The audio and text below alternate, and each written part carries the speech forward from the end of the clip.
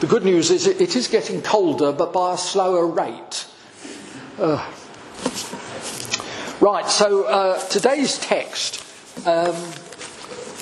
they say to Jesus, should we pay taxes to Caesar? And Jesus says, pay taxes, pay the taxes that are due to Caesar, and pay to God what is due to God. Now, how about that for an answer? This sounds a bit boring, really, doesn't it? Pay to Caesar what is due to Caesar, and pay to God what is due to God. Full stop. End of answer. It's the kind of thing you might get in the House of Commons.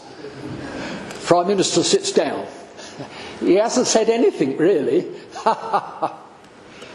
So, what's going on? Well, let me first of all say, let me remind you that God is working in your heart and God is working in my heart today, and He will continue tomorrow. And that's because He loves you and He loves all His people. And God always works all over the world and in our lives. God always works from the inside. That's where God is really at work, from the inside.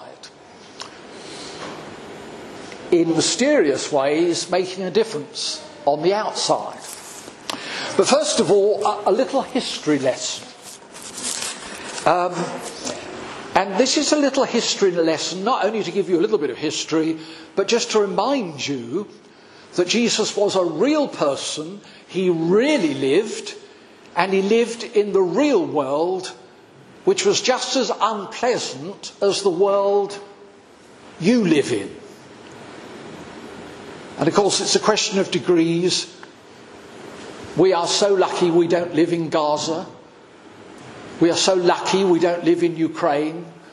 There are so many parts of the world where there are terrible things happening. But this reminds us that Jesus lived in the real world where very bad things happened. So here we go with this little history lesson. You'll all remember that the Roman army invaded Israel. The Roman army marched in. And so Rome stole Israel's land. And in addition, Rome demanded that all the Jewish people pay tax to Rome. So as they say in London, the Jews were not happy. Right? They were not happy. They were not happy with the Romans. And of course, if an army marches in and steals your land and then demands tax from you, well, that's the sort of thing that causes riots and revolutions. Well, there was a revolution. And when Jesus was a small boy, and this is a little reminder that He really was a person, and He was a little person. It's a historic fact. When Jesus was a small boy, around about the age of 6 or 7, possibly 8, the Jews did revolt against the Romans, and the Romans came with their army and they crushed the revolt without mercy. The revolutionaries were mainly young men. They were rounded up and crucified. Many hundreds were hung from crosses. And the Romans left the crosses standing all over the countryside. They weren't just done on one hill. Deliberately, the Romans carried out these crucifixions all over the countryside. There were crosses everywhere. And the dead and the dying were left on the crosses. and the sight was horrific. And these hundreds of crosses, nearly up to 1,000, these hundreds of crosses were Rome's warning. If you revolt, you end up on a cross. If you don't pay your taxes, you end up nailed to a cross. You must understand Caesar is king.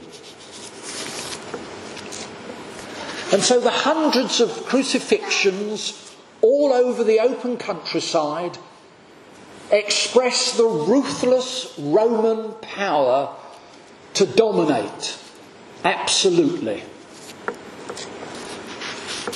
And the sight of these hundreds of crosses put fear into the hearts of ordinary people. And young Jesus, with his friends, round about the age of 5 or 6 or 7, young Jesus with his friends, other little boys, little girls, they grew up knowing about crucifixion and Roman cruelty. And that would have shaped their outlook on life. Now, if you can jump with me, 25 years later, or thereabouts, when Jesus was answering the question about giving tax to Caesar, 25 years later, Jesus in his early 30s, and the horrific memories were still very much in people's minds, all those crosses all over the countryside. Jesus is teaching like a travelling rabbi, and he's behaving like a prophet. But it was like someone had put a target on Jesus' front. You imagine if someone came up right now with a bit of string and hung over my head a target, like they use for darts. Right? And there we are. There's a target on Ashley. You can throw anything you like at him. A hymn book, a prayer book, a dart.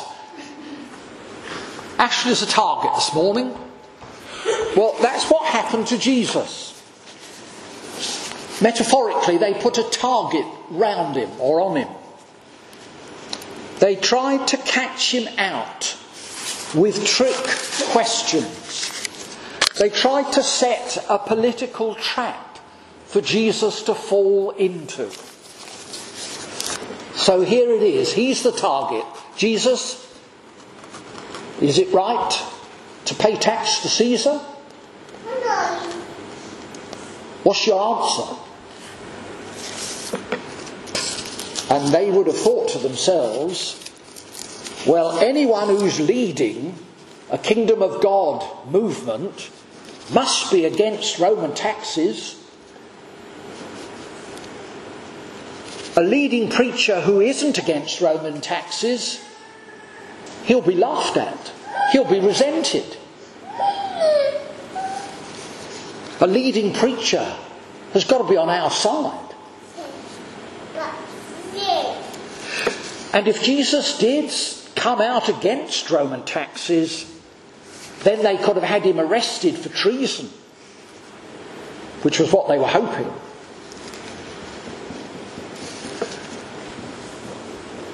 In a sense, the Jesus story is not for the faint-hearted.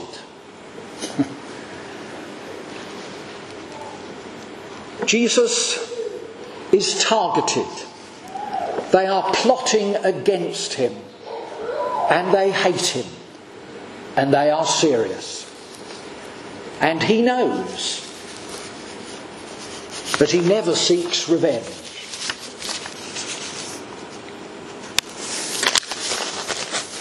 Now, as I'm sure you're aware, at the time of Jesus, the majority of the Jewish people hated the Romans. And you can understand why. The Romans had invaded them and occupied their land and taken over their institutions, more or less. They also hated the Roman coins, Roman currency. They weren't allowed on many occasions to use their own Hebrew coins. They had to buy Roman currency and use that. And they hated Roman coins. And to make matters so painful, on the Roman coin there was a picture image of Caesar. You knew that, didn't you? I've got an old coin here, and if I just hold it up, it reminds you. This could be a Roman coin. And if you looked at it, you'd see a picture of the king, Caesar, who lives in Rome and runs the army. And we have to remember that the Jews were not allowed to put a picture image of any person on a coin. That was against Hebrew law. You weren't allowed to do it.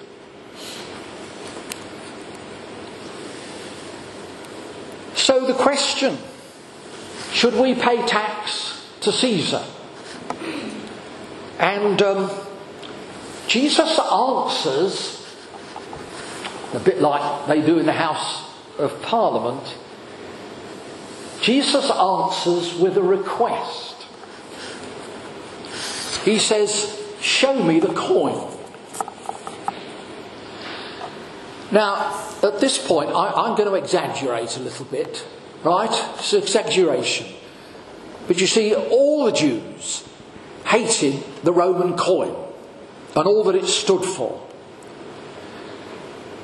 And so Jesus would have had a dreadful look on his face, and he would have held his nose and thought, "You're going to show me a dead rat. Ugh, it stinks and I can't look at it. Ugh. Go on then, let's have a look at this dead rat." Well, no, it's not a dead rat, is it? It's a coin. And they hold it up, with Jesus holding his nose. And Jesus looks at this dead rat, this coin, with disgust. And he says to the Pharisee who holds it out, he's got it in his hand, "Oh dear. Dead rat. Mr. Pharisee, I see you handle this dead rat. I see you handle this Roman coin. You're not perfect then, are you? You know it's against the law to have an image on a coin, but you had one in your pocket." Of course, Jesus doesn't say that, but that's what he's expressing on his face. Dead rat. Roman coin. Well, Mr. Pharisee, the coin has an image on it. Whose? Caesar's. And it has an inscription written on it. What does the inscription say? Well, it says, "Tiberius Caesar, son of Augustus Caesar, son of God." Dead rat.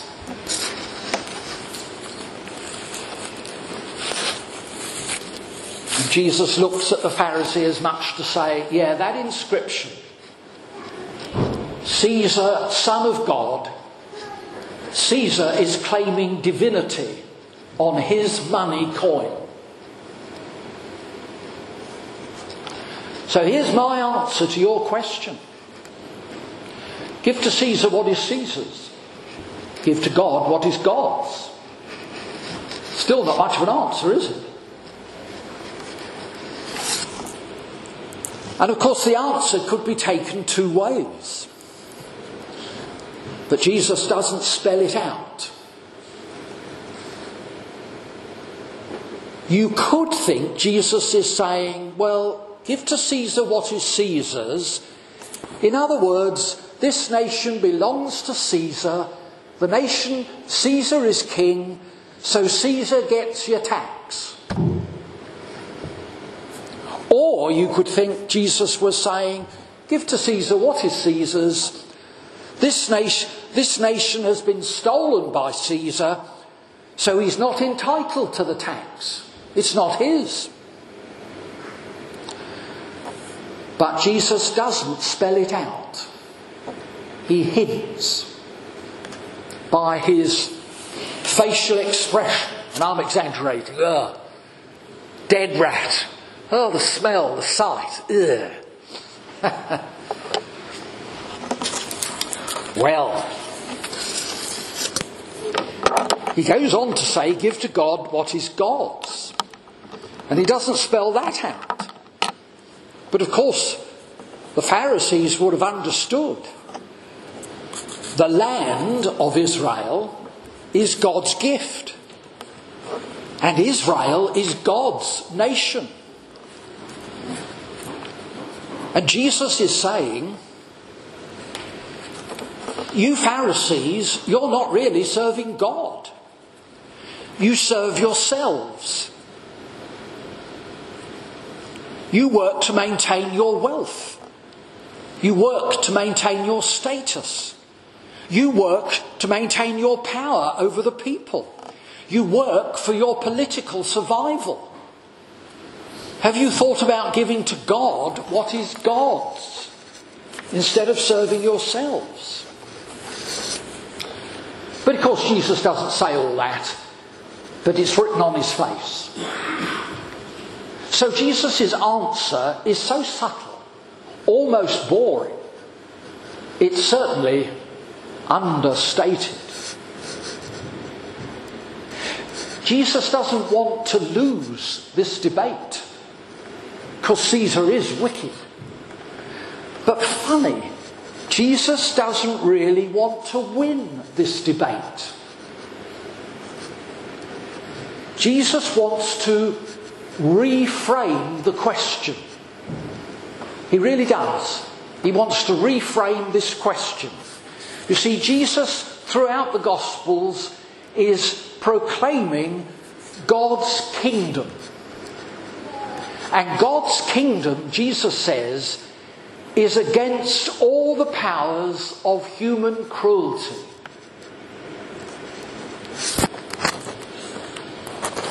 And Jesus has made it quite clear that he and his disciples, at least on a good day, have turned away from involving themselves in riots or revolutions. Because Jesus knows that a good riot or revolution will never achieve lasting peace or prosperity. That's not the way. It's not the way of the kingdom. And Jesus taught that within the kingdom, people must change from the inside.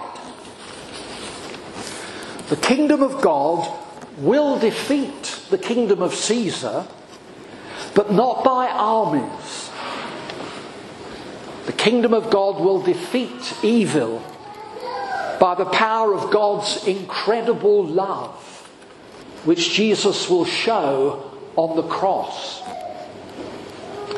Now, the kingdom of God is much bigger than the church, and Jesus taught that the kingdom of God is at hand. It's all around you, if you could but see it. And he taught that the kingdom is within you, strangely, if you would look for it. And the kingdom of God is a kingdom of kindness and gentleness, of patience and forgiveness, and of listening and not always talking. Now, where you live, you may have a neighbour who is difficult. I have a neighbour who's difficult, and it is a challenge. You may have a family member that you feel you can't trust, and that can be wearisome and a challenge. And you don't want to take sides, and you want to be a peace builder, but it's not easy. Someone where you work may irritate you. May not be their fault, but it's a challenge. Do we sometimes try to get a subtle revenge? The temptation is a challenge. But the life of the kingdom of God was so well expressed by Jesus when he said, "Love your neighbour as yourself." Not easy, but the only true way forward. And Paul said, "Overcome evil with good." God wants to change us from the inside, and everybody else from the inside. And Jesus, who you meet every day in your time of personal prayer, Jesus abides in you, and you abide in him. And that's your source of strength day by day. His great love shown on the cross is transforming you and me from the inside, day by day, little by little. It's incremental. Now, Christianity long outlived the Roman emperor and the empire. But cruel human empires and global power blocks come and go. But we know that cycles of revenge just make things worse. Acts of retaliation deepen the bitterness amongst nations or on my street amongst the neighbours. And avoiding someone will hurt them and erode trust. But for us, the resurrection of Jesus is the signal that God's kingdom is at hand, and that in the end, God's kingdom will come in all its fullness, and all things will be well. All wrongs will be put to rights. All will be well. God's kingdom will come in all its fullness. The resurrection points to a time when, in God's new creation, the lion will lie down with the lamb. In the meantime, we wait prayerfully. We pray for all leaders, especially in Israel and Jordan, and especially in Russia and in the Ukraine, and for all refugees and those who are dispossessed, and all who are in refugee camps, and all who are lonely or hungry. And though an army may be needed for self-defence, lasting peace only comes from cooperation and compromise, fair competition, and lots of talking. Jesus said, "Love your neighbour as yourself." That is the expression of God's kingdom, which is all around you, and one day will come in all its fullness. And in our time of private personal prayer, we open our hearts to Jesus, the Prince of Peace. And we let Jesus change us from the inside. My motives, my desires, my hidden agendas, God seeks to change us on the inside, and He'll never stop loving you. Amen.